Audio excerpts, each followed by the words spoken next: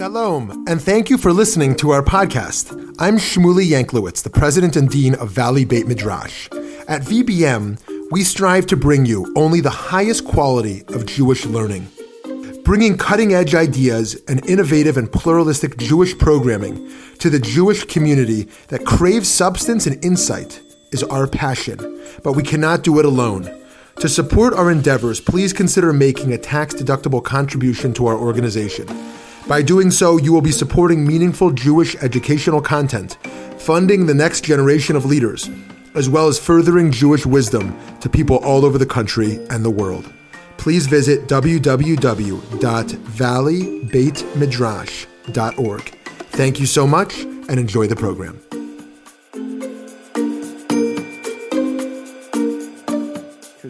That's not a good word, for many, many years. So it's always wonderful to come back to Phoenix and to have a chance to study with many of you whom I've studied for years.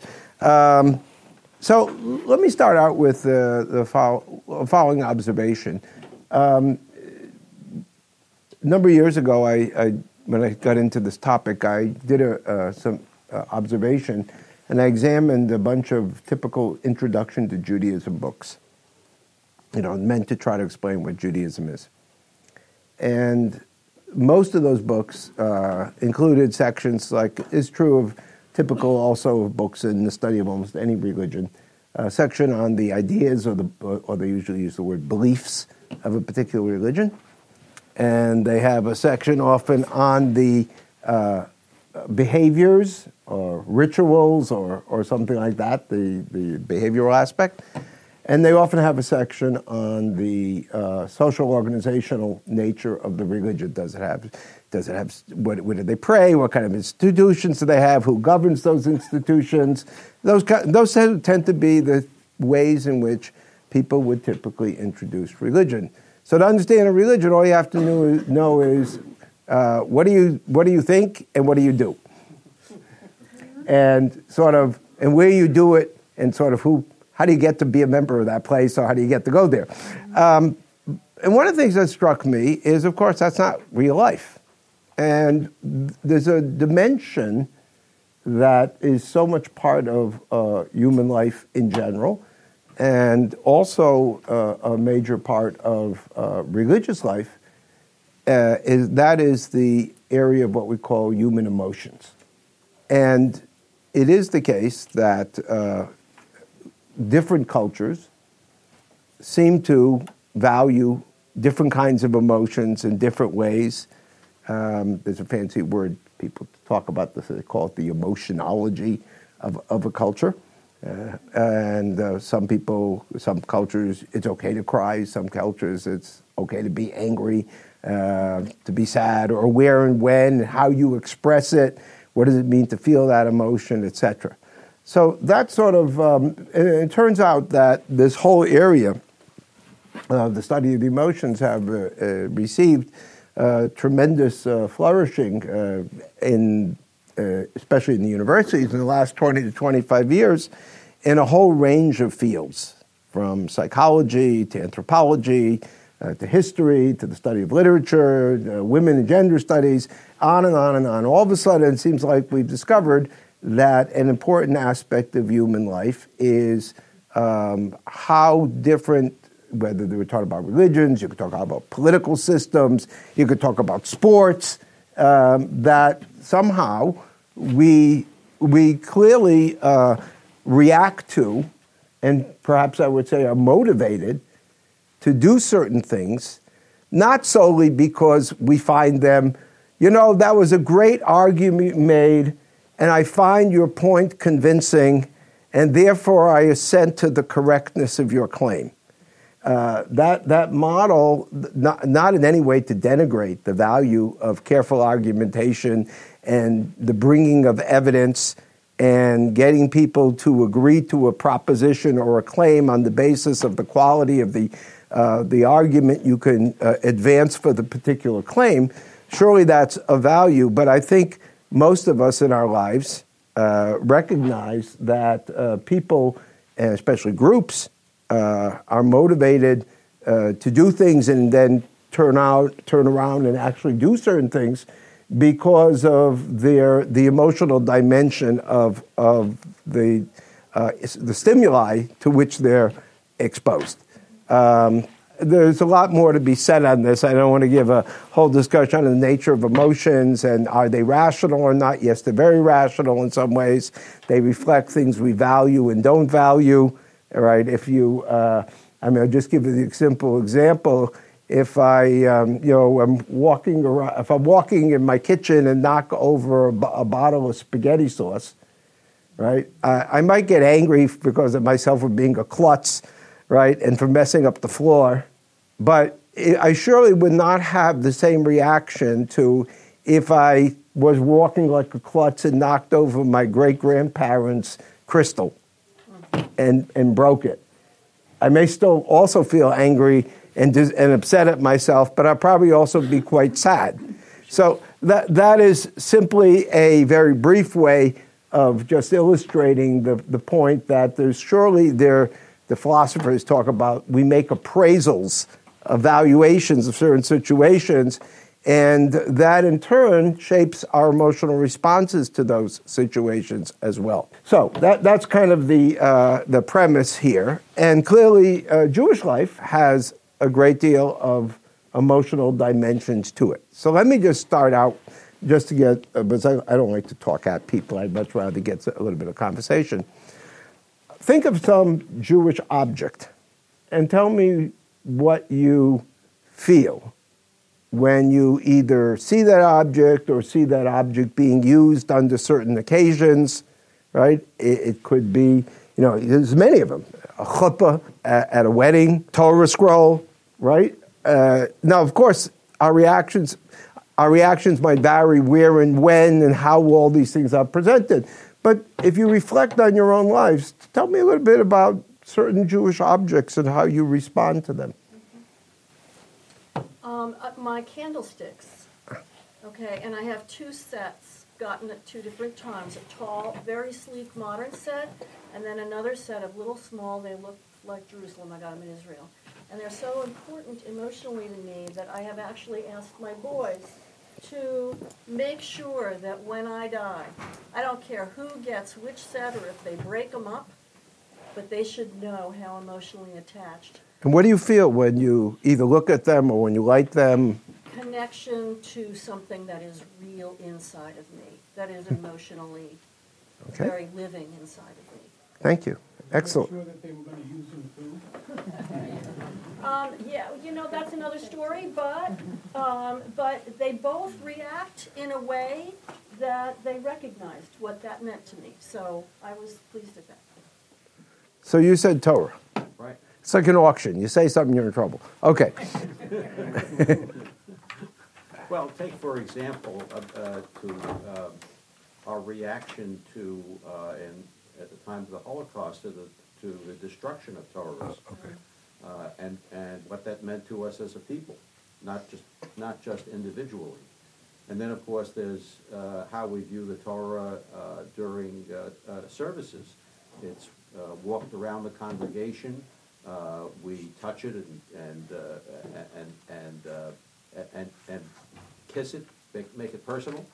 Do most of you feel terribly emotionally moved when the Torah is paraded through the congregation? I think it's more moving when you hold it yourself. Oh, if you hold it yourself. I mean, so it's interesting you said that. Personal. Yeah. It's more personal. And of course, there are some people, it tends to be, of course, women, who at some point in their life for the first time would have had an aliyah to the Torah, right? I don't know if anybody had that kind of an experience. What did it feel like? I wasn't expecting the emotion, but when I held it up, it was astonishing. Okay. Robin? I'm a proud recipient of my great-grandmother's Kiddush cup. And it brings me back not only to my grandmother, but my great-grandmother. Okay. And it's something that, of all the things in my home, it's one of the things I really value. Wow. Everything else is replaceable. Nothing else. This is not. because it's part of my family. It goes back to somebody who was born in Ireland in the 1800s. Yeah. You know, so it's real. It reminds me, last night I was watching Antique Roadshow, and they had something like that where somebody came into whatever the object was and asked for an appraisal. And it turned out the thing was worth $100,000. But the person said, I'm really not interested in the value because it's the kind of connection I feel to that because it was some great ancestor's object, and there's this deep sense of attachment and yeah. I don't know if it counts as a religious object, but I think the kotel. Oh, sure, sure. You know, my first trip to Israel, you had to go to the wall. You felt this, even though you'd never been there before, you felt this attachment, and I think we all feel that when we go to Israel. Does anybody go into the kotel and not feel like that? It's a bunch of stones. Yeah. It's actually just a landfill project, so, which it really is, but we'll leave that aside. Yeah. Well, actually, I felt it was like Hollywood the last time I was there, because there were all these tourists taking pictures all over the place. When I went to Kever Rachel, it was a whole different feel, but the hotel was sort of like, you know, it was around Hanukkah time, it was like, you know. Tell me where you felt at the Kever Rachel, at the tomb of Rachel. Well, I was very moved. I had just lost my brother, and his name was Binyamin. And wow. It was still in the Shloshim, and I cried nonstop at Kever Rachel. Wow, this is a very, with the idea, right, you're not familiar, of course, Rachel died giving birth to Benjamin, and so, wow, that really made that a really moving. One or two more, yeah. I think that the kotel has mixed feelings for women. Sure. So it's, on the one hand, it's Hi, this is Shmuley Yanklowitz. I hope you enjoyed listening to this fascinating lecture. At VBM, we strive to bring you only the best in Jewish educational programming. To do this, we host a wide variety of events throughout our learning season, including panels, classes, and lectures, like the one you've just listened to. Please consider going to www.valleybeitmidrash.org and donating to Valley Beit Midrash to support the expansion of meaningful Jewish education. Thank you so much for listening. I'm sorry. That sense, you know, of the holiness being detracted from. Yeah. I see these objects as kind of anchors to our belief and the emotional aspects of our belief. It's our, you know, it's a visual anchor for our Judaism and what it means to us and how to respond to it. And that's part of, for me, the emotional. So let me pick a holiday. What do you think about some of the objects on a Seder plate or a Pesach? Any particular? Like the orange. Could be the orange. Could be the orange.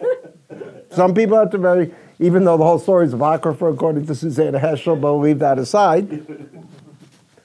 This is a bad choice of words. Does matzah move you?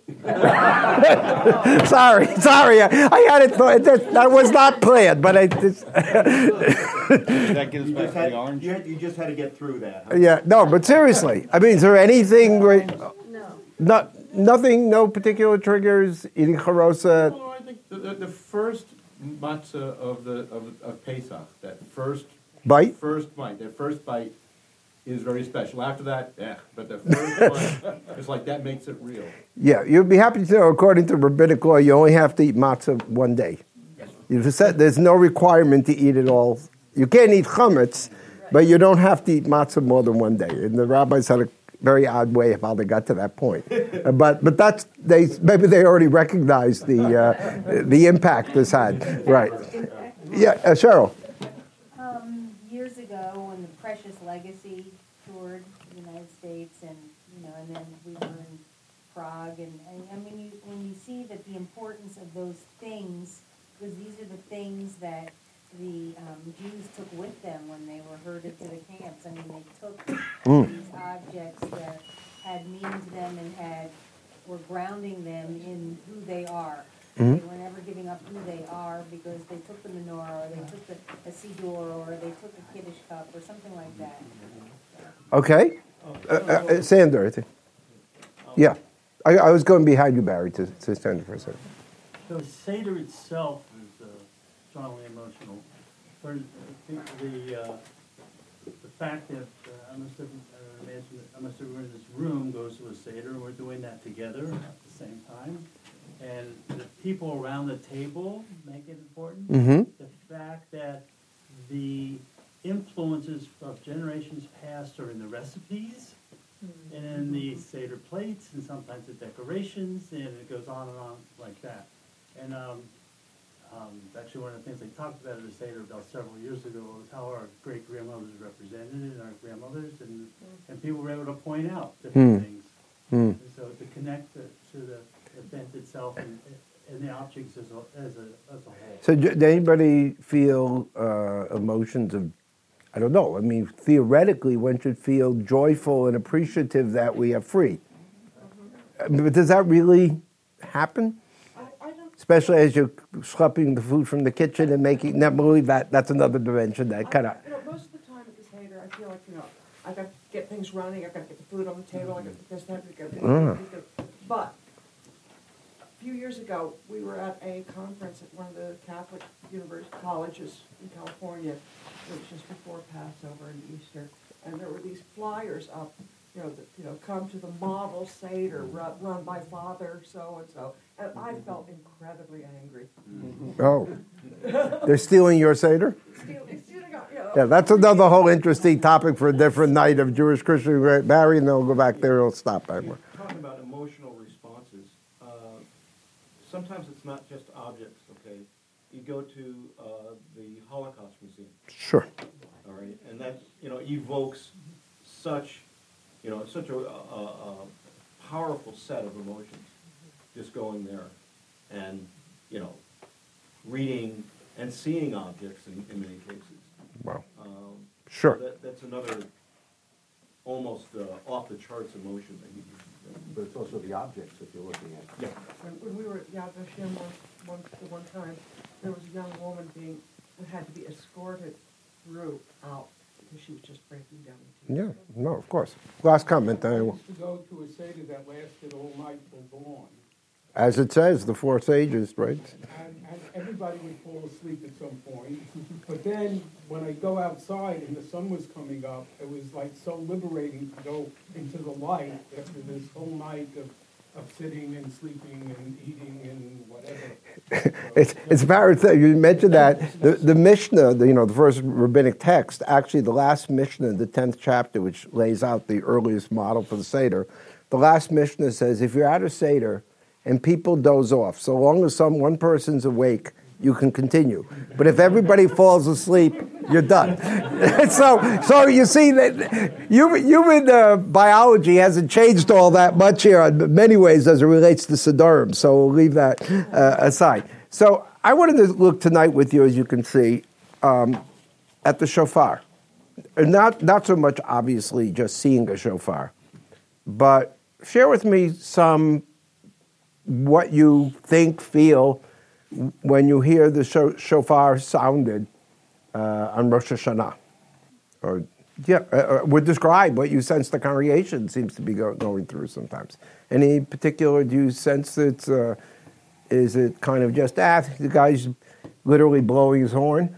Or is there some kind of an emotional resonance to that experience? It's a continuity that we've been hearing it blown for thousands of years. Okay. So you give sense of, what emotion is that? I don't know, it goes feeling continuity. Pride? Okay, pride. Pride, sense of community, sense of okay. belonging. Security. Connection. Connection, right. At the last Tekiah Gadol, at okay. the end of Megillah, there's this sense of, relief. Relief. Relief. Okay.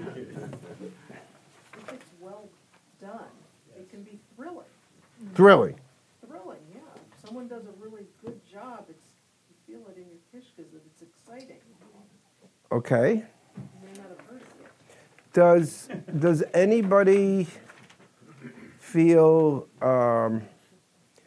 if one of the themes of Rosh Hashanah, at least that it developed over time, is the notion of tshuva, of repentance, but I put it in a broader sense of introspection, self-examination, self-reflection, thinking about where am I? What have I done this year? Where do I want to go next year?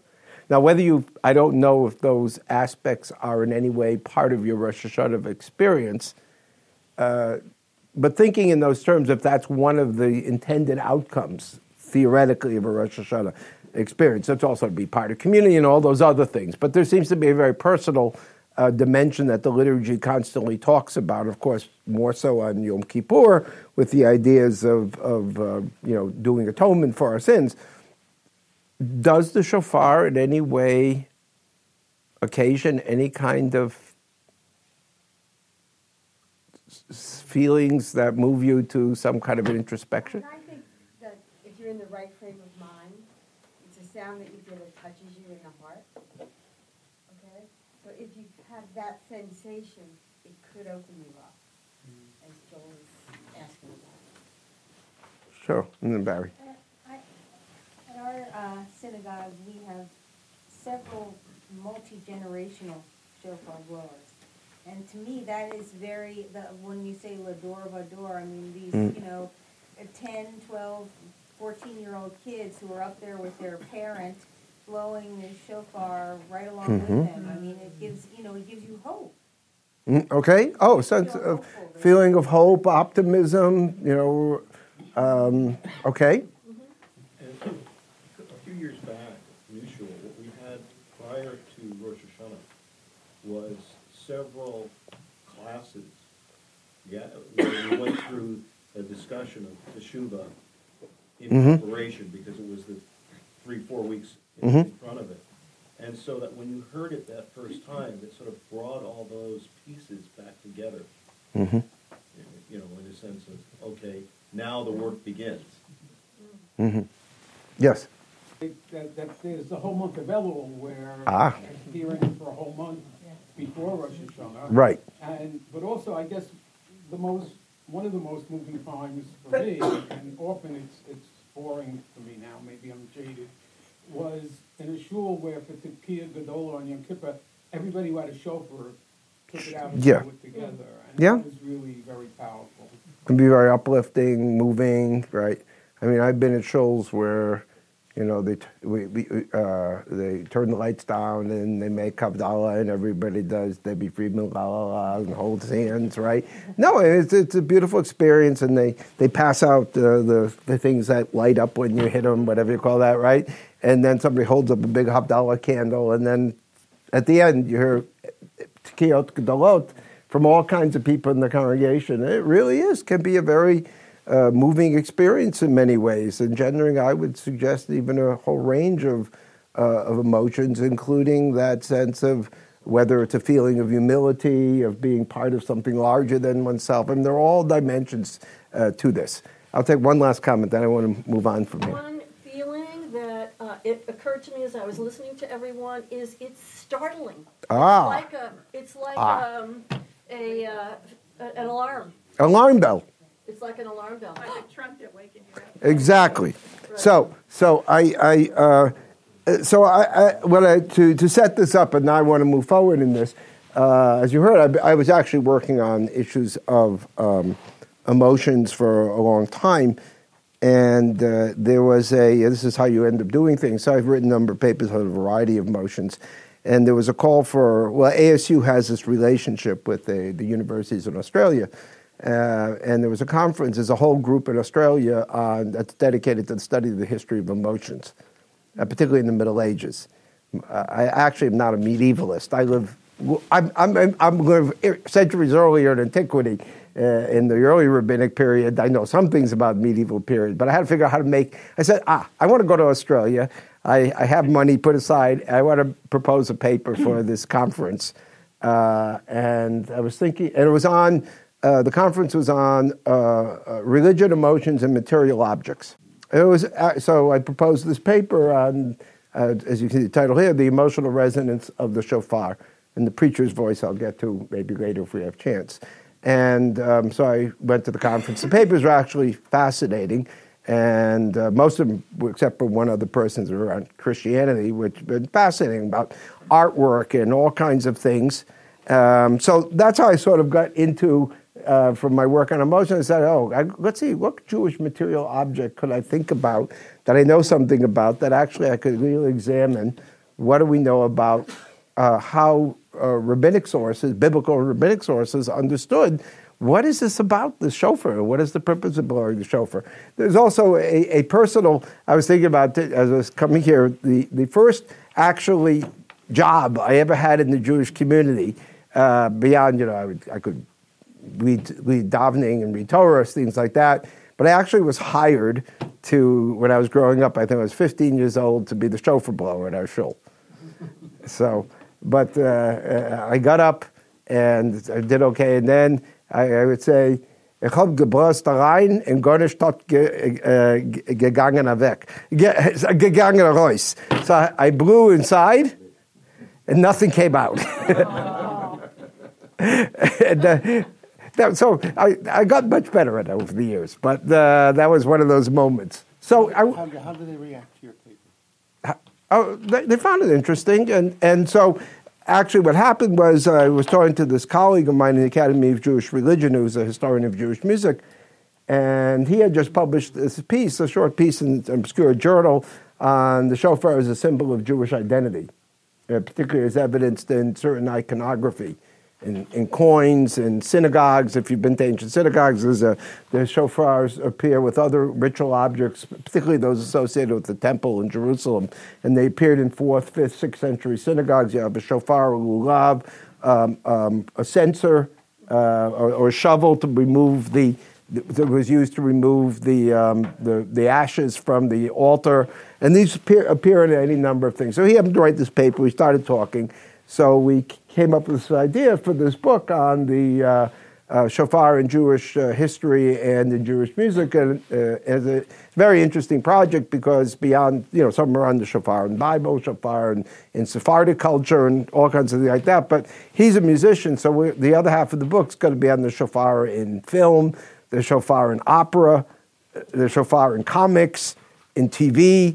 I mean, there's actually interesting aspects of how this thing got used as a musical instrument. Anyways, so what I'd like to do is start out by looking at a number of biblical texts quickly that talk about the shofar, gives us a sense of what the shofar was understood to be in biblical times, and then particularly move to the rabbinic sources and see, why do we even blow it?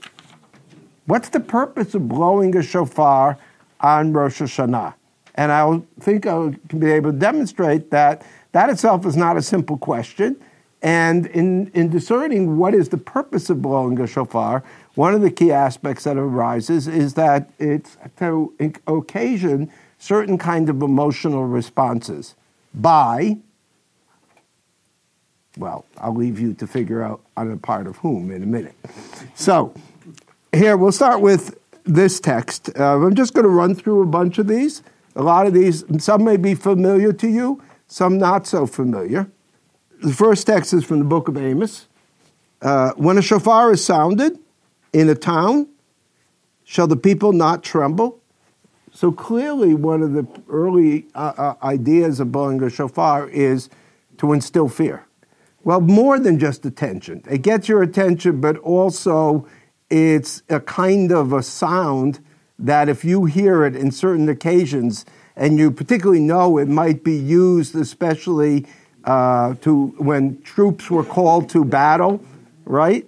If you're sitting, whether you're being the one being called to marshal together or the one's going to be attacked, that may occasion a great deal of fear when you hear that kind of sound. And clearly we know certain kinds of musical sounds occasion a great deal of trepidation and fear in people. Just listen to the score of any movie, and obviously the music is chosen very carefully, and a lot of times it's subliminal. We're not really thinking about it, right? But it's there to move us in certain ways. So here's a biblical text where it's clearly known that the shofar really served as a way to get people to pay attention and to instill fear. Next text is from this, I'm just going to run through these and then I'll stop. Next text is from the Revelation at Sinai, right? And in that passage it says, on the third day in the morning, dawned, there was thunder and lightning and a dense cloud upon the mountain, and a very loud blast of the shofar, and the people in the camp trembled, right? Obviously, the whole fancy word theophany, appearance of God, right? Thunder and lightning and all this stuff, and the shofar blast is described as leading to a moment of fear. Keep that in mind. This is one motif. The next text I won't read, I think most of you know, from Joshua, right? The story of the defeat of Jericho, and they march around the city, and then it all of a sudden says, right, the people, halfway in the passage, on the seventh round, as the priest blew the shofarot, Joshua commanded, shout, for the Lord has given the city. So the people shouted when the shofarot was sounded. When the people heard the sound of the shofarot, the people raised a mighty shout, and the walls collapsed.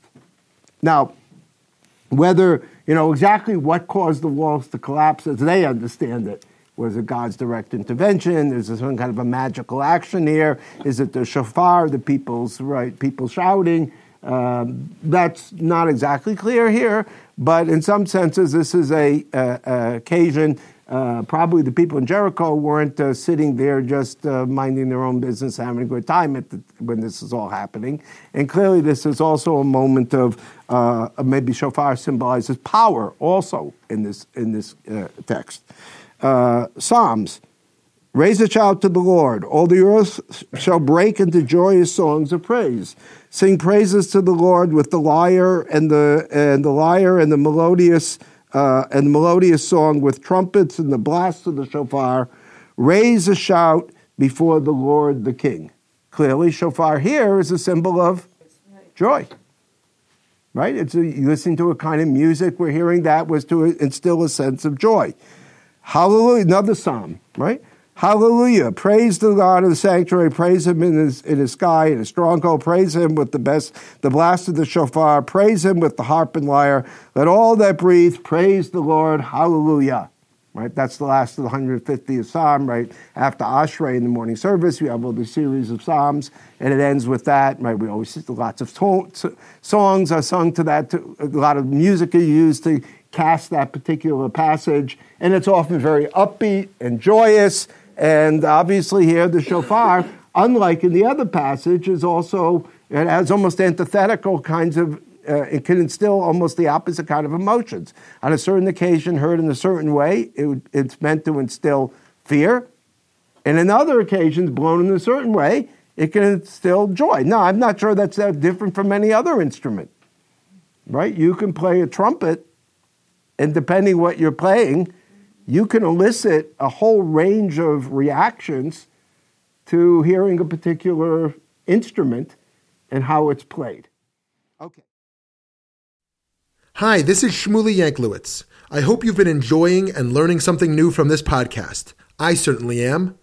If you have a moment, please consider making a contribution at www.valleybeitmidrash.org. Thank you so much, and now back to the learning. Isaiah, this is, and this may have to do with, by the way, why we blow the shofar at the end of Yom Kippur. And in that day a great shofar shall be sounded, and the straight who are in the land of Assyria shall come and worship at the holy mountain of the Lord in Jerusalem. And this in time is understood to be a symbol of the great messianic redemption. The shofar will be sounded, and everybody will return to Jerusalem with no politics, and everything will be wonderful, right? And so there too, it's a sign of joy and triumph, right, and restoration, etc. Another text, and here we actually have a legal text. None of these texts are exactly what we call laws. These are all kind of passages up until now, which describe occasions blowing the shofar, but doesn't sort of like mandate them. It's Psalm is not exactly mandating that to be done. Well, here's a mandating text. You shall count 7 weeks of years, 7 times 7 years, so that the period of 7 weeks of years will give you the total of 49 years. Then you shall sound the shofar blast, shofar teruah, in the 7th month on the 10th day of the month. So actually at the end of Yom Kippur, in the 50th year, the Jubilee year, This text mandates you're supposed to blow what's called shofar teruah. I didn't go yet through the Hebrew here. The Day of Atonement, you shall have the shofar sounded throughout your land, and you shall hallow the 50th year. You shall proclaim release for the land of inhabitants. It shall be a jubilee for you.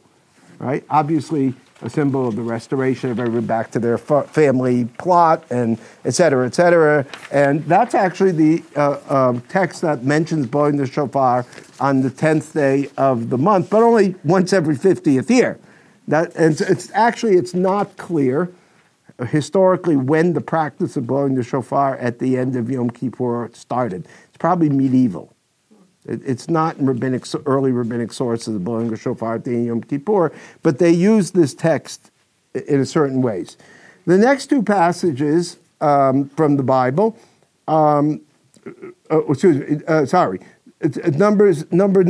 number 8, which is taken from Bamidbar 10, actually is not about the shofar, but about a different instrument, the two trumpets, the two silver trumpets.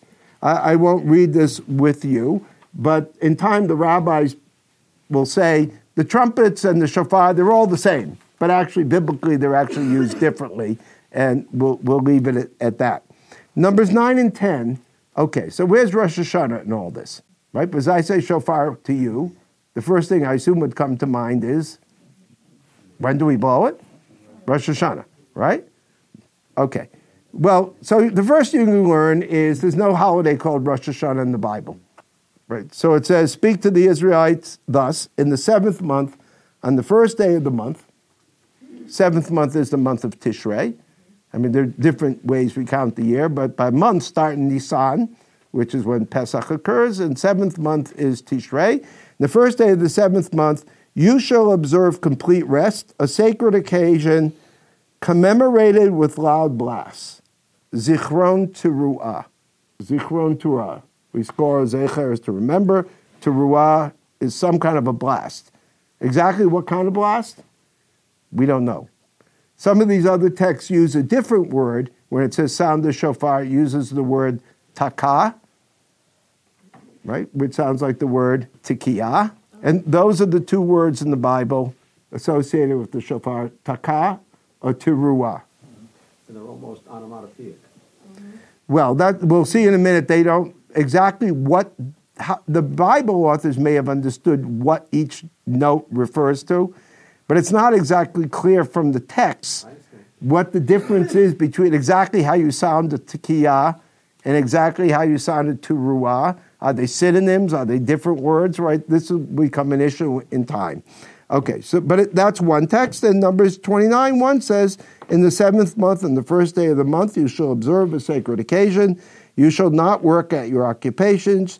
You shall observe it as day when the horn is sounded. Yom Teruah. So what's interesting is, of course, there's no name for Rosh Hashanah in the Bible.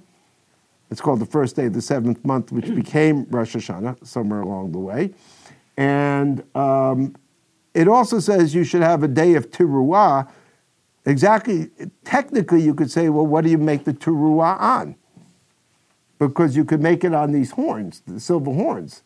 But somewhere it became understood, and maybe that's the original meaning of the text, you shall sound this Teruah on the shofar.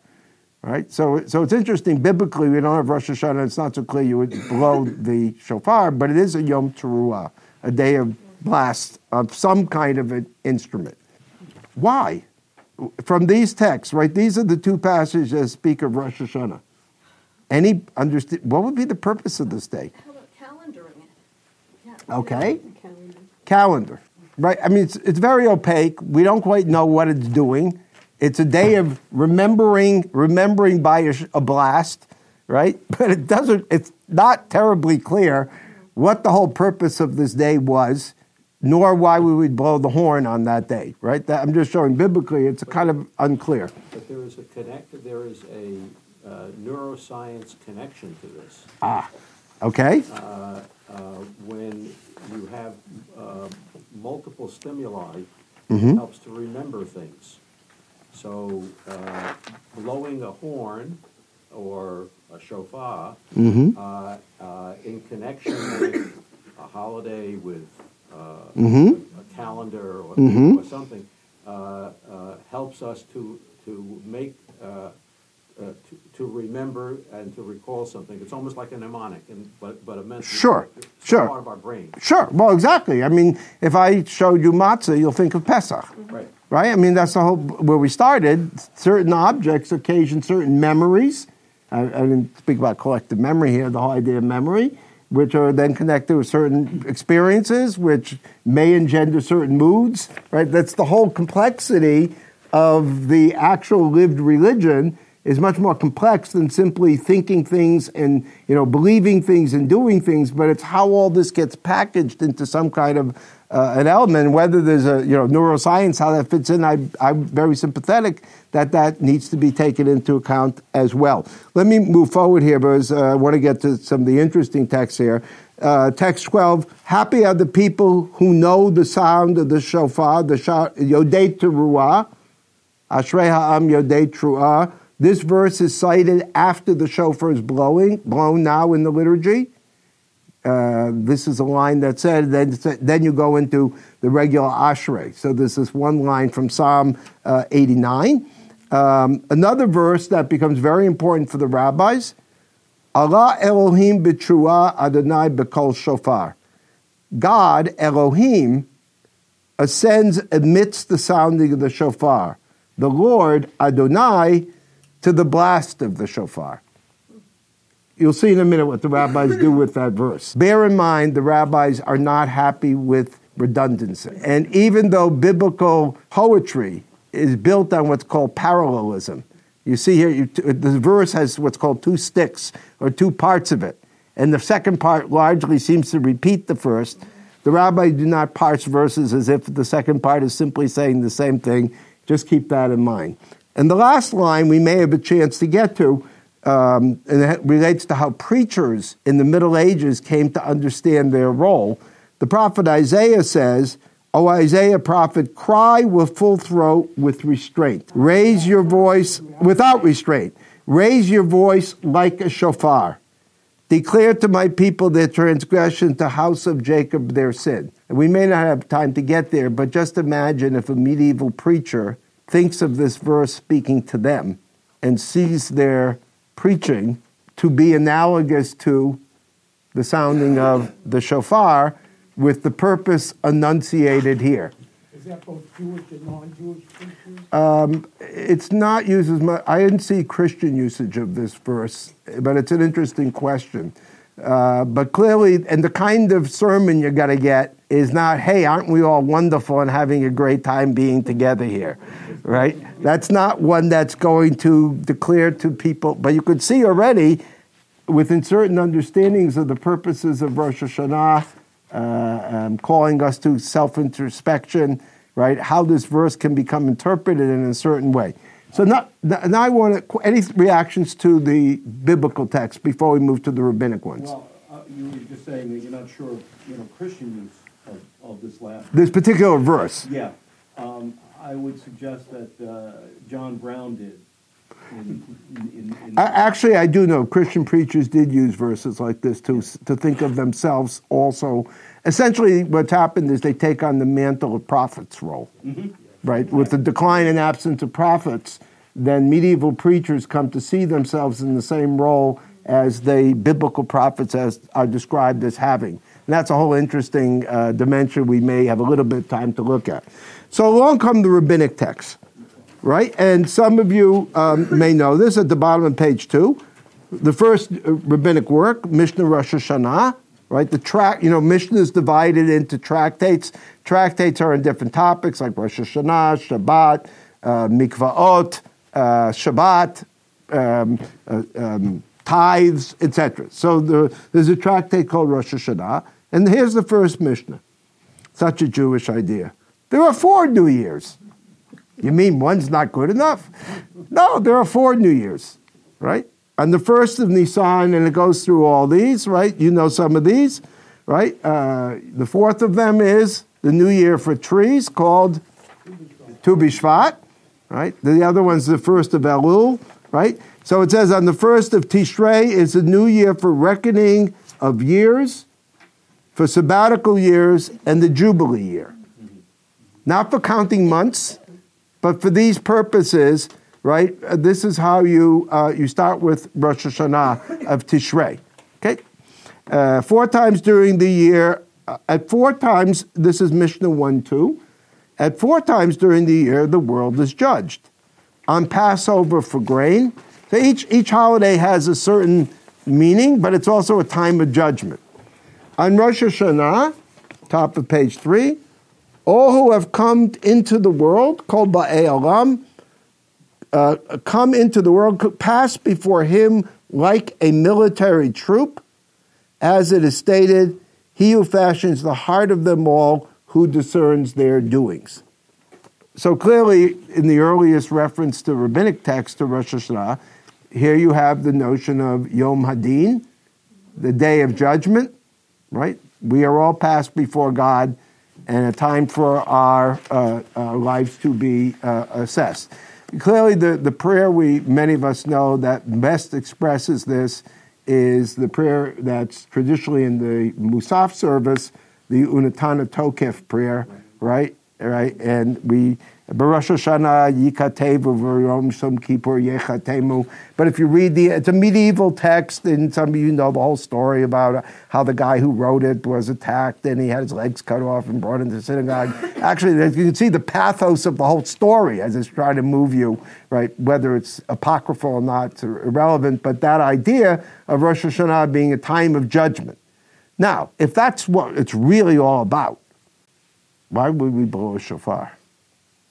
Which of the verses that we've read from the Bible would seem to be relevant? Okay. Remember, not only a God of judgment, but the God we'll get there. Good. I said Trembling, right? Rosh Hashanah, Rosh Hashanah is actually a complicated holiday because there's a time of joy, of renewal of life, right? There is an element of that. But it also starts the 10-day of repentance traditionally. And clearly the shofar, if you took this as the theme, the purpose of the shofar is to get you to, hey, it's like, we'll see, the metaphor of calling the court in session, right? And the record books are going to be open.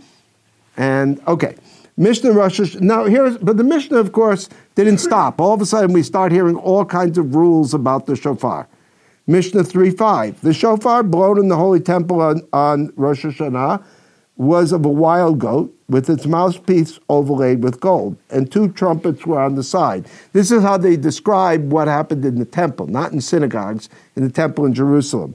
The Jubilee is like Rosh Hashanah with regard to the blowing of the shofar and the benedictions. Rabbi Judah, of course, disagrees and says on Rosh Hashanah they use curved horns for the males from the ram, and on Jubilees, wild goats. And we're going to see in time, all of a sudden, they're going to start making a big deal about the shape. And what should the shape engender in the person who observes a certain kind of shofar? Is that irrelevant, or is that also supposed to be communicative of some kind of meaning? Mishnah 4:7, text 3, the one who leads the prayer service on the festival, the second prayer leader, the one reading the Musaf, the additional prayer services, causes the shofar to be blown, but in the other occasions, the Hallel, the first one leading it, the Shacharit does the Hallel. This is actually a complicated question, like where there's a beginning of what the rabbis did, they began to standardize liturgy. Well, the temple was standing, there's no standardized liturgy. What you did is you went to the primary way of relating to God was what was going on in the temple and the offering of sacrifices. People could pray, but the whole development of Jewish prayer and its standardization begins here with rabbinic Judaism. And how much role the rabbis played in Jewish society is a whole separate question, not my topic for tonight, probably very little at first, but they wrote things that in time became authoritative. And they say that the shofar should be sounded in the second prayer service.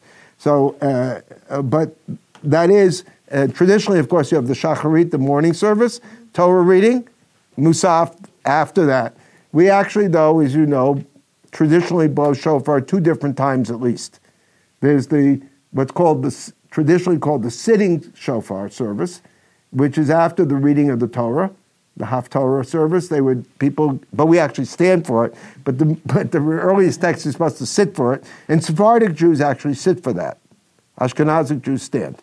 And then during the Musaf, either depending how you do Musaf, some places, even during the silent Musaf, they blow the shofar, and the repetition, they blow the shofar. Anyways, this is about, we'll see in a while, why do we have two different services?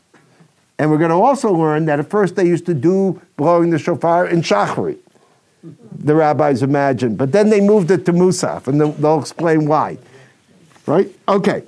Mishnah 4:9. Here we see the beginning of, so what's the order of blowing the shofar in the three blasts of Tekiah, Teruah, Tekiah? Now we understand the notes. Tekiah, Teruah, Tekiah. The length of the Tekiah is 3 Teruot. Right? So 3 short notes equal 1 long note. The length of the now here's where it gets confused. And you'll recognize the problem. What happened to Shvarim? Well, that's exactly right. The length of the Teruah is 3 Yevavot. But the meaning of that word is unclear. Though in the Talmud, it comes to mean whimpers. The basic meaning of a yevavah is the sound of a sort of a horn. A yevavah is technically just a note of a horn. It's not clear what kind of note. Okay, the Teruah is 3 yevavot. A parallel text in a different rabbinic document called Sifra says, what is the order of the blast? He blows a Tekiah, and then a Teruah, and a Tekiah. He blows Tekiah, Teruah, Tekiah 3 times. 3 sets of blasts add up to 9 notes. Okay, the length of the Tekiah should be the same as the Teruah. And the length of the Teruah is 3 Shivarim. All this is to say they don't know what a Teruah is. That's their problem. And that's why we end up with this very complicated set of shofar notes. Right, if you think of it, we do Tekiah, Shvarim, Teruah, Tekiah, Shvarim, Tekiah, Teruah, Tekiah, because you'll see in a minute they didn't know what the Teruah was equal to, and they had to figure out, we got to cover all our bases. That's really what, this text is from around 200 of the Common Era. No, this is Palestinian. This is all Palestinian. The Mishnah, Sifra, these are Palestinian rabbinic documents, thanks for asking, from around 200. But they already, in these texts, don't quite know what a Teruah is. They know you're supposed to have a Tekiah and a Teruah in the middle, but they don't know what the Teruah is. Yeah? What, on Yom Kippur, the shofar's blown throughout the day as and Rosh Hashanah throughout the day. Right, but the one at the end, I've heard that the Tekiah Gedola is the 100th one or something. Oh, that's another whole issue, yeah. Okay. How do we get to 100? And this, if we have time, I explain all the ways in which over the course of the century, all this became more complicated, particularly under the influence of Jewish Kabbalah. Changed a lot of the whole service. But okay, already you can sense here, they didn't know what a Teruah is. Okay. Here's an interesting comment, Sifra Numbers 77, number 6. And on your joyous occasions, your fixed festivals and new moon days, you shall sound the trumpets over your burnt offerings and over your sacrifices and well-being. This is the Chatzotzrot. These are the trumpets, not the shofar. There shall be a reminder of you before your God. Remember the idea to remind God of us. I am the Lord your God.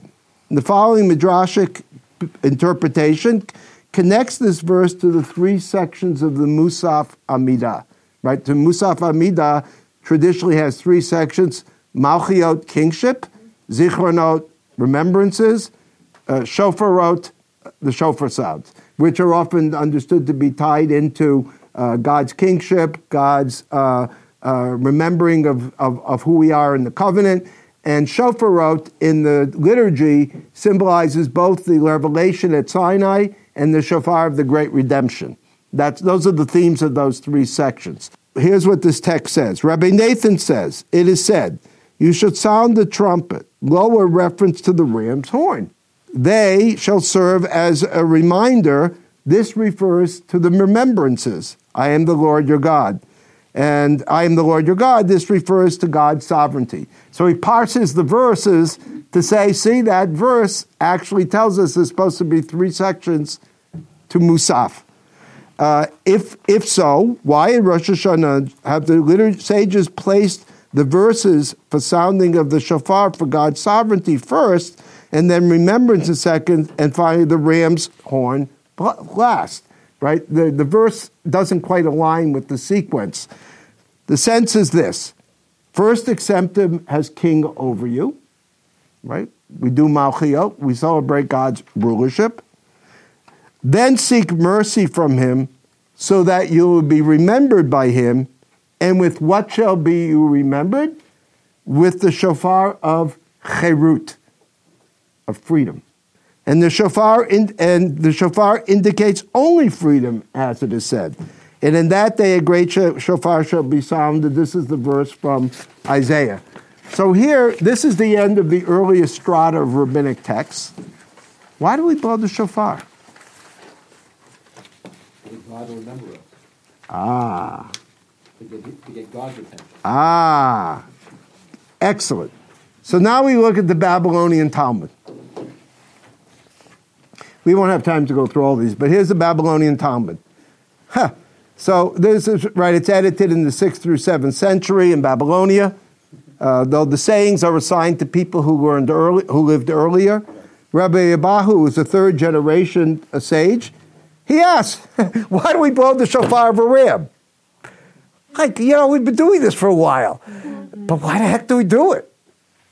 Well, here's the first explicit text that says the following. Said the Holy One, blessed be he. Blow before me with a shofar of a ram, so that I can remember in your behalf the binding of Isaac, the son of Abraham, and I will consider it as if you had bound yourself before me. So as you said, it just, what's your name? Alan. As Alan just correctly said. The object, the audience who's supposed to hear the shofar in this text is God. And the purpose of blowing the shofar is to remind God of Isaac's willingness to be bound on the altar. And God will say, okay, you get what's called, there's a rabbinic notion called zchut avot, the merits of the ancestors. It's one of those big hinenis, right? Right? So we'll see this. Yes? What is this a quote from? Said the Holy One, blessed be he. Oh, the rabbis just made that up. Oh, okay. They just put words of God. No, the rabbis are putting words in God's mouth, right? It's not, that text is not in the Torah.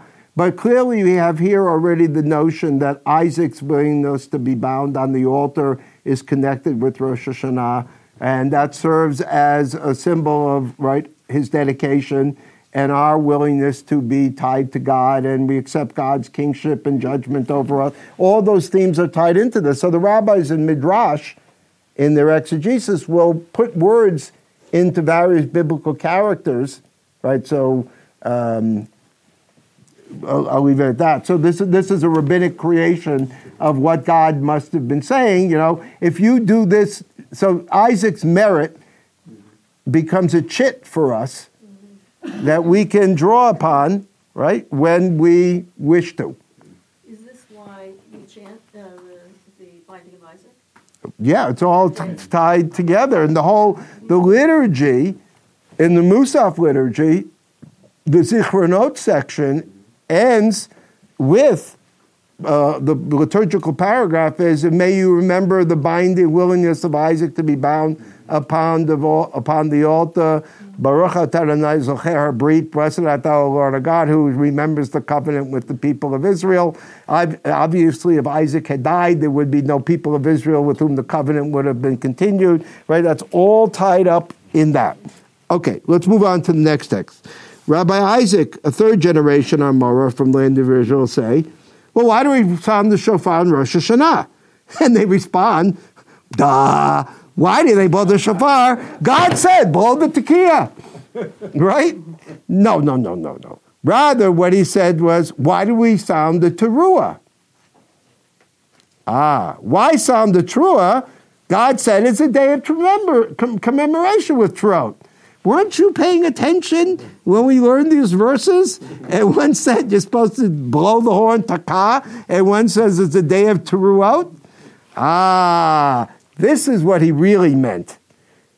Rather, he was asking, why did they blow the tekiah and the teruah while they are sitting, and blow the tekiah and the teruah while they are standing? Right? So remember I said there were two different shofar services. Why do you have to do it twice? And here's their answer. Kedei la'arbev Satan. In order to confound Satan. I was going to say, what the hell is that about? But that'd be that choice of words. It's one of those dip twice things. Well, no, we'll see. We'll see in time what they do with this idea. This becomes a major idea. On the surface, what does it sound like? Well, okay, that's our way of labeling certain practices. In their world, what do they imagine's happening? Okay, now, so you have to, obviously the question we should ask is, how did the rabbis understand Satan?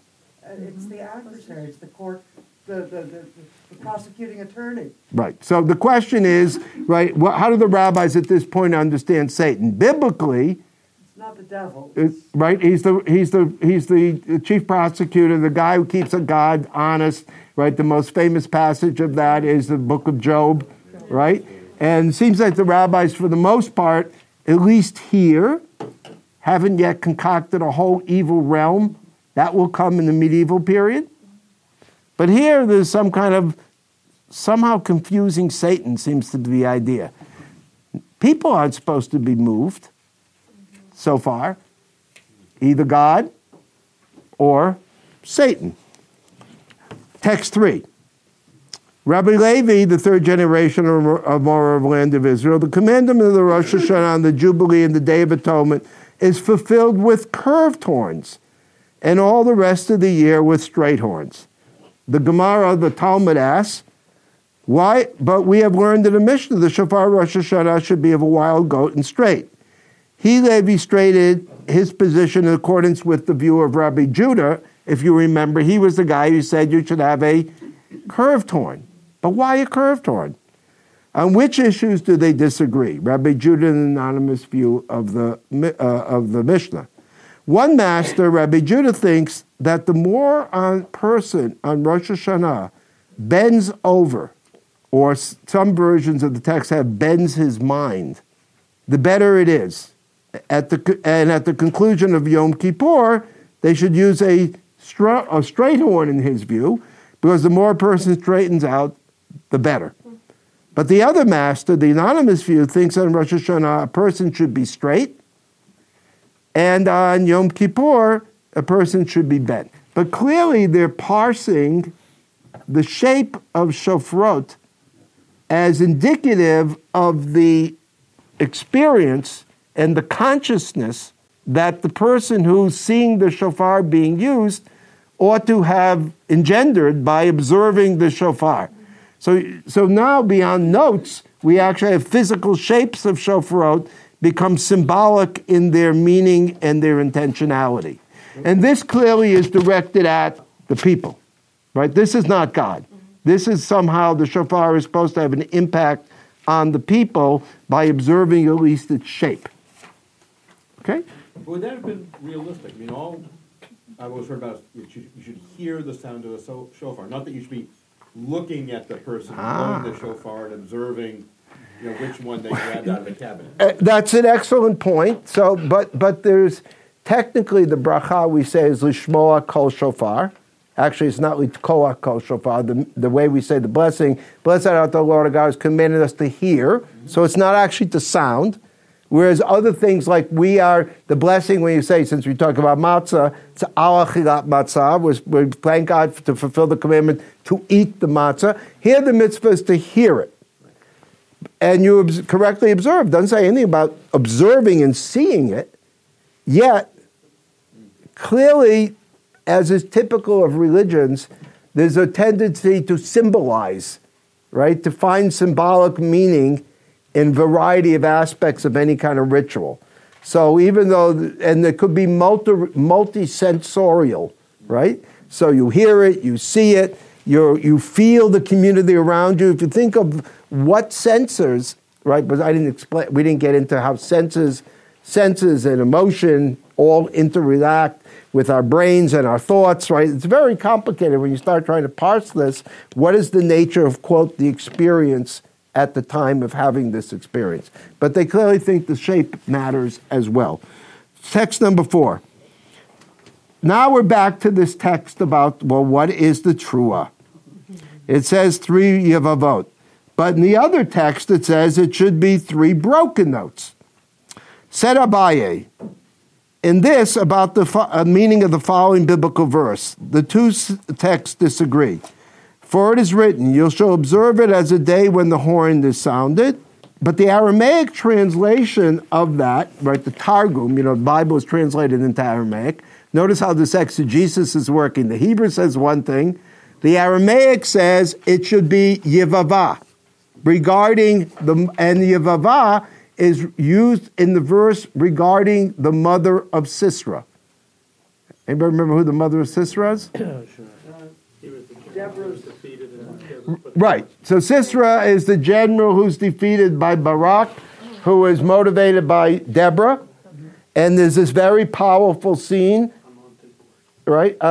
Mount Tabor. And there's a very powerful end to after Yael, the role of women's fasting here, but after Yael gets Sisera in the head with the tent peg after she served the milk, right? It's a very dramatic story. And there's this very scene of pathos. The mother of Sisera is standing, as it were, like on a widow's, what do they used to call those? Widow, right? Looking out for her son to come back from battle. And it says there, right? Through the window she looked and she cried, Yevavah. One master thinks that the trua is like a trembling, a moaning sound. Hence, it speaks of broken notes, shvarim. And the other master thinks that it refers to sobbing. So now they've understood this, the different meaning of teruah. Well, does it express moaning or sobbing? And now you have to think of this. You have notes of tekiah, which is a strong note, 2 tekiyot, framing, right? Because it's tekiah, trua, tekiah, or whatever this trua is, you have these 2 powerful strong notes framing notes that are meant to express, not clear to whom, because the text doesn't say who's supposed to hear the moaning or sobbing. Is the shofar doing the moaning or sobbing? Is the community supposed to be moved to moan and sob? And is that meant to be heard by God? So it's kind of interesting here. So, and by the way, so how'd they solve the problem? Rabbi Abahu instituted in Caesarea. He was in doubt, right? What the trua refers to. Is it about moaning or whimpering or sobbing? So they go through a whole series of discussions, and they're concerned about, there's a whole problem of what's called interrupting. If one part's not the real note, it would interrupt the real note, and then you wouldn't fulfill the obligation of sounding the notes. There's a whole long discussion about this thing. So the text then resolved the challenge, I'm reading the long paragraph, last 2 lines, by indicating that Rabbi Abahu instituted 3 sets of notes, the ones we have now. Tchia, shvarim, trua, tchia, tchia, shvarim, tchia, tchia, trua, tchia. So then they asked the question. In light of this understanding, the Gemara asks, if so, one should do the opposite as well and sound tchia, trua, shvarim, tchia. Right? If you're worried about interrupting, maybe the real note is the other way. And the answer, generally, when a tragedy happens, he first moans and then he whimpers. So, I mean, so you can see here there's this kind of deeply emotionally laden sense that's beginning to emerge here with the shofar. But I don't know, when you hear those notes, no one said they hear whimpering or crying sounds. I heard something about strong note of a tekiah, but it's interesting how they began to stand there. right? I mean, that's the way they understand it here. Now, we don't have time here to go through all these, and you can agree to these, but this is the text that Alan made reference to. This is a later rabbinic document, what's called a midrash, a homiletical midrash, not a legal text, and it's on a text called Psikta D'Rav Kahana, which also parallels another text called Leviticus Rabbah. Rabbi Nachman said in the name of Rabbi Shimon ben Lakish, right? This is that verse. God, Elohim, ascends, or you said this, Sandra, I think. You said this, right? God, Elohim, ascends amidst the sounding of the truah, the Lord amidst the blast of the shofar. Now, in rabbinic, the way the rabbis solved the biblical problem of multiple names for God, Elohim is the God of judgment. Adonai is the God of mercy. When the Holy One, blessed be He, ascends to take his seat on the justice on Rosh Hashanah, he goes up with the intention of judging strict justice.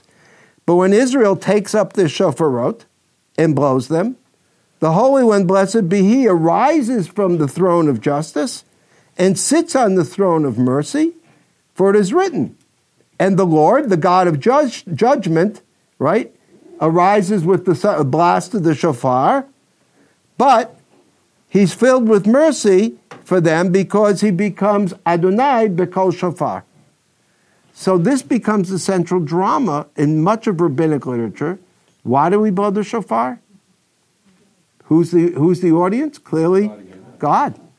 And God is meant to be moved from strict justice to mercy. No wonder the whimpers. The whimpers and the moans is begging for mercy. You can see the interconnections here. Now, in the interest of time, I'm going to skip over the next couple of texts here. So if it's not directed toward us, why does everybody say, you have to listen to the shofar? Well, because it becomes expressive of our intention to vis-a-vis God. You want to be part of the beneficiary, right? But that's also part of as the rabbinic tradition develops in time. So you have many other texts here. I want to go over where it says medieval rabbinic texts here. That's on page 7.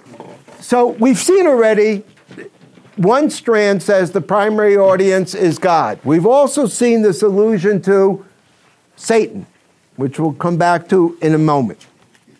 Maimonides is a rationalist. He's a rationalist philosopher. So this is what he says about the shofar. And you'll recognize this. Even though the blowing of the shofar is a divine decree, no rationale is provided.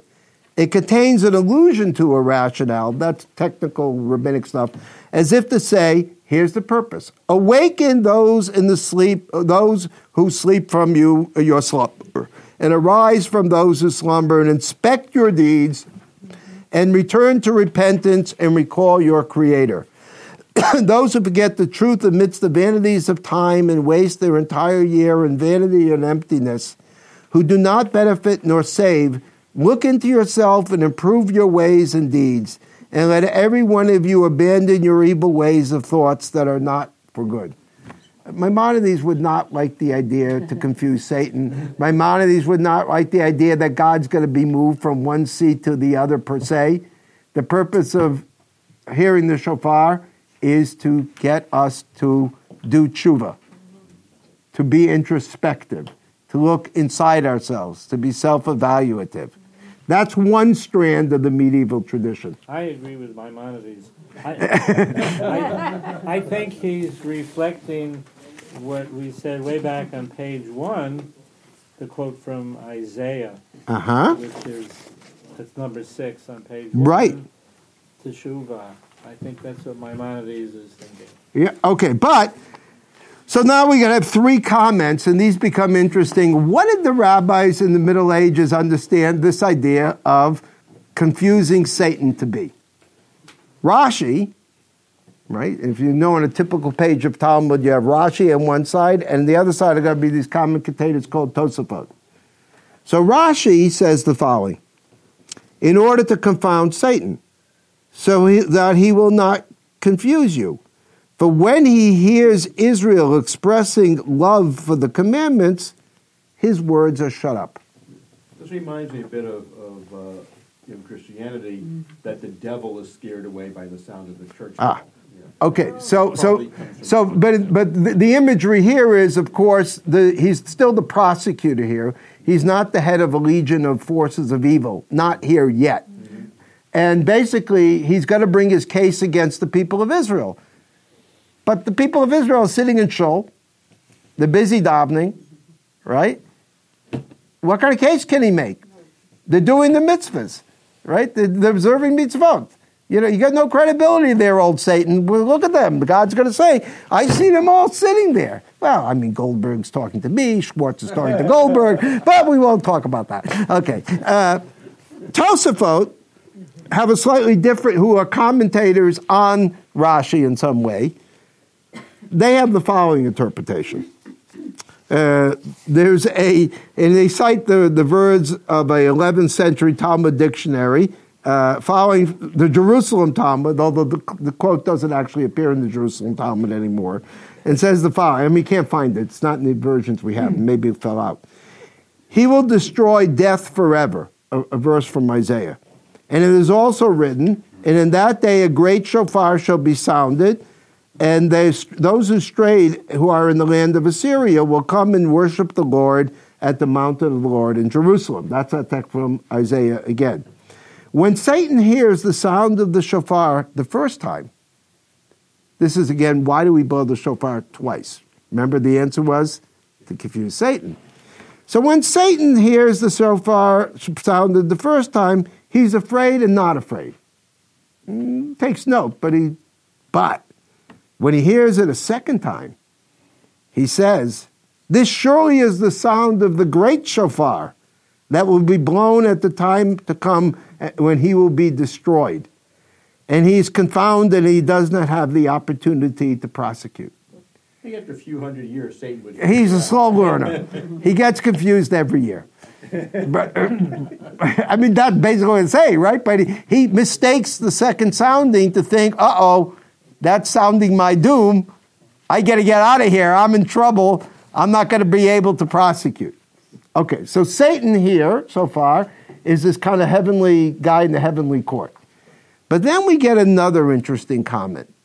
This is from a person called the Rashba, the Shlomo Ben Aderet, who's a 1235 to 1310, a Spanish commentator on the Talmud, and his novella on the Rosh Hashanah, that text. In order to confound Satan.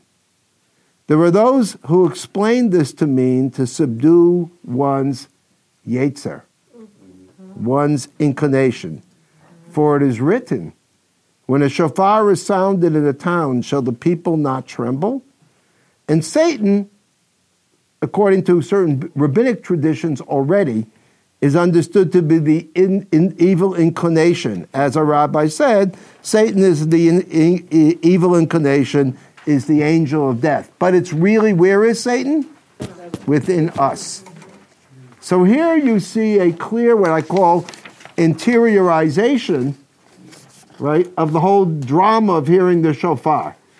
It's it's sort of like Maimonides, but it's taking Maimonides in a slightly different direction of this is meant to move us so that we overcome the bad tendencies we have within ourselves. Last two texts, we'll stop here. These are two texts from rabbinic sermons, which is a whole genre itself, where rabbis would give sermons. So everything until now is more book stuff, commentaries and stuff like this. This is where rabbis were actually speaking to the community, although the sermons they published were not the sermons they delivered. I mean, there's a whole thing where people would deliver a sermon and then polish it up to publish it. That's same thing. And no C-SPAN stuff. So this is from a guy named Rabbi Yaakov ben Hanan el-Sikali from Spain in the 14th century. For a person needs to fear, be agitated, and tremble from Yom Hadin, the day of judgment, Rosh Hashanah. And the blowing of the shofar awakens to be, and the blowing of the shofar awakens to be in awe and to fear, as it is written. When the shofar is sounded in a town, shall the people not tremble. When a person trembles and is afraid, some of the forces of worldly desire, same theme here, yetzer, will be eliminated. And these are Satan who sinks the persons into the sea of desire. So here you have in a sermonic form that same kind of idea that hearing the shofar is to occasion a sense of fear and trembling. This is Jewish fire and brimstone, which sermons like that, in the traditional time, and particularly in Eastern Europe, the rabbi would only preach twice a year, right? Shabbat HaGadol, right before Pesach, and Shabbat Shuvah. And it was often this kind of fire and brimstone sermon that were delivered for people. They are being judged, and the shofar is to occasion that. I don't know, but I don't think, let me come back to let me read this last text. I want to come back to that point. What is our consciousness? Does any of these themes really speak to us? What happens if we don't really think of God and a God judging us? Does any of this work, or does it become, let's see who can blow the shofar longest, and a shofar blowing, and that's kind of fun, and it's joyous. Here's a different text.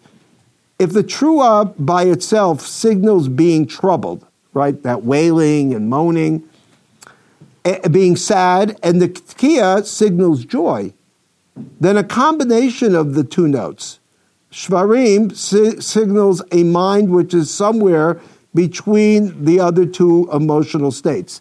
Truah is the emotional of real trembling, right? Shvarim is kind of like you're upset, and tekiah is joy. If the assumption about the emotions represented by the sequence of tekiah, shvarim, truah, tekiah is correct, then the custom of blowing the sequence during the Malchiot, sovereign section of the Musaf, makes sense.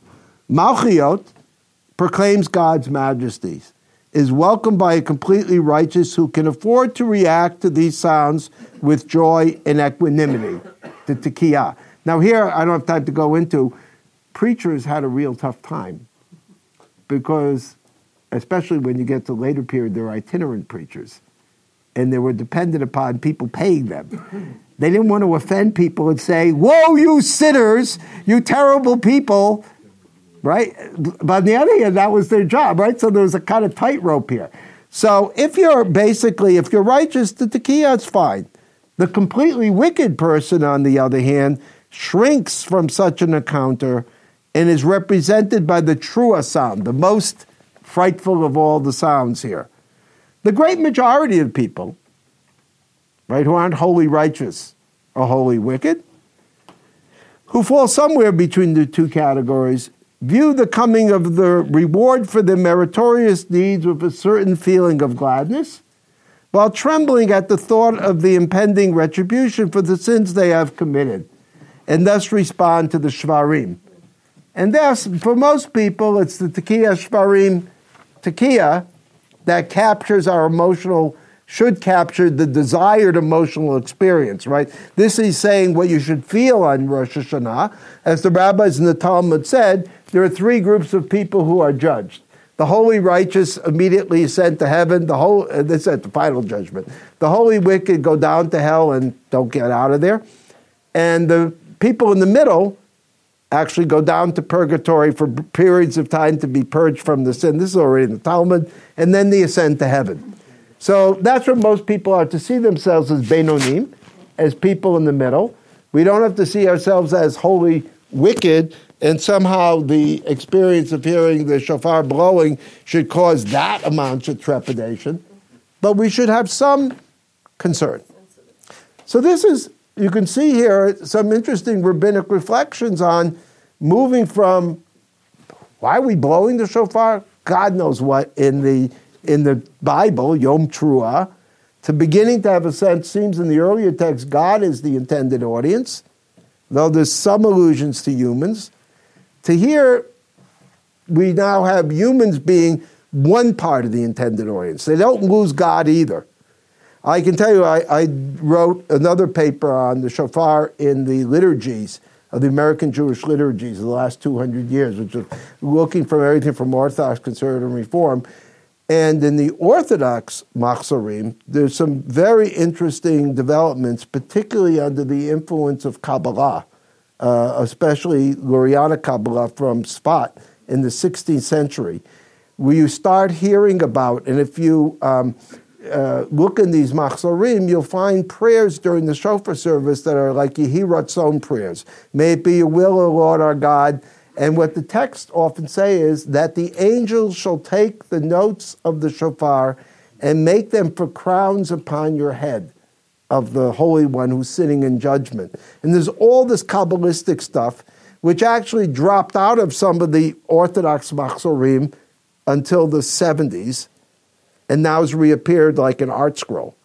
And in even Jonathan Sacks, though he translates it, sometimes the translation does not perfectly match the Hebrew. The Reform and Conservative and Reconstructionist machzorim got rid of all of that idea. Well, not until the Conservative still has a Yehi Ratzon. May the notes of the shofar come before you, O God, right, symbolizing our dedication or something like that. But not this, and there are texts there about shutting up Satan still in the other prayer books. So it's really interesting when you would really look at how even today these liturgies understand the purposes of blowing the shofar.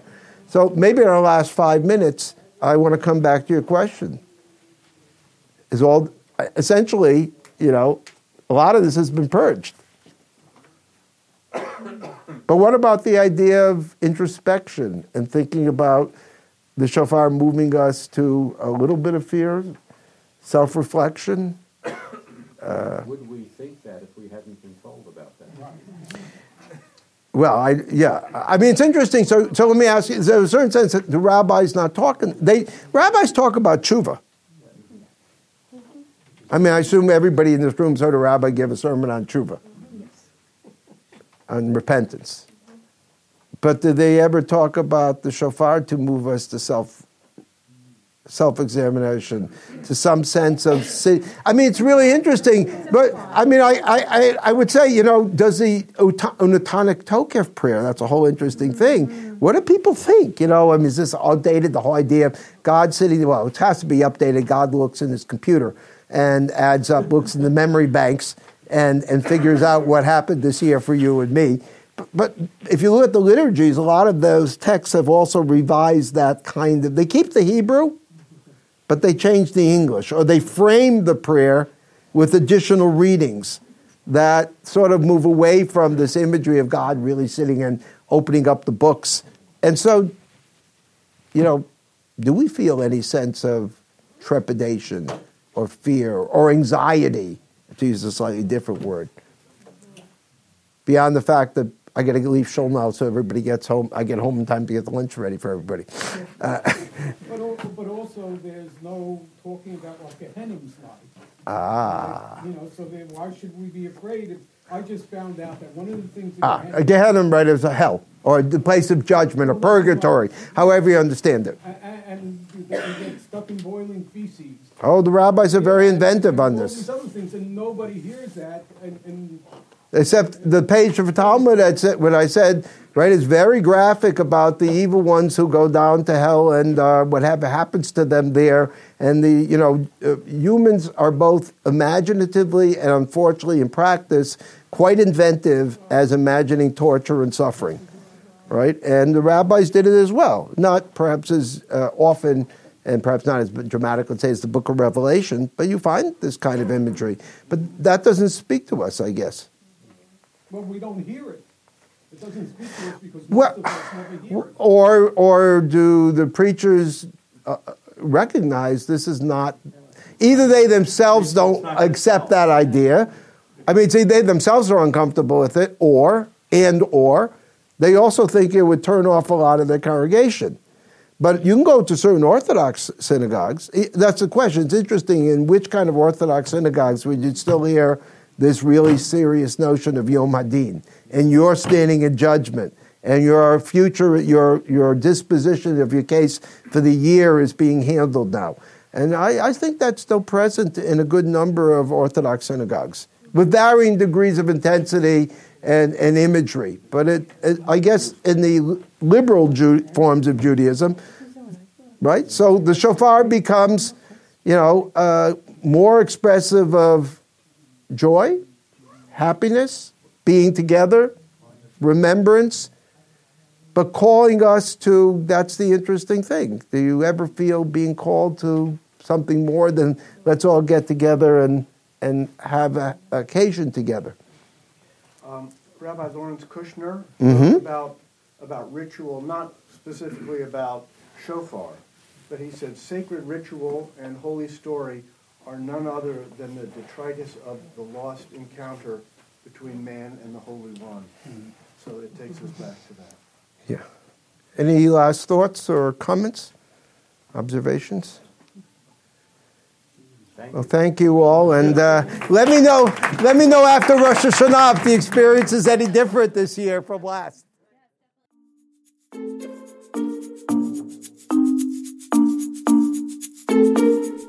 Hi, this is Shmuley Yanklowitz. I hope you enjoyed listening to this fascinating lecture. At VBM, we strive to bring you only the best in Jewish educational programming. To do this, we host a wide variety of events throughout our learning season, including panels, classes, and lectures, like the one you've just listened to. Please consider going to www.valleybeitmidrash.org and donating to Valley Beit Midrash to support the expansion of meaningful Jewish education. Thank you so much for listening.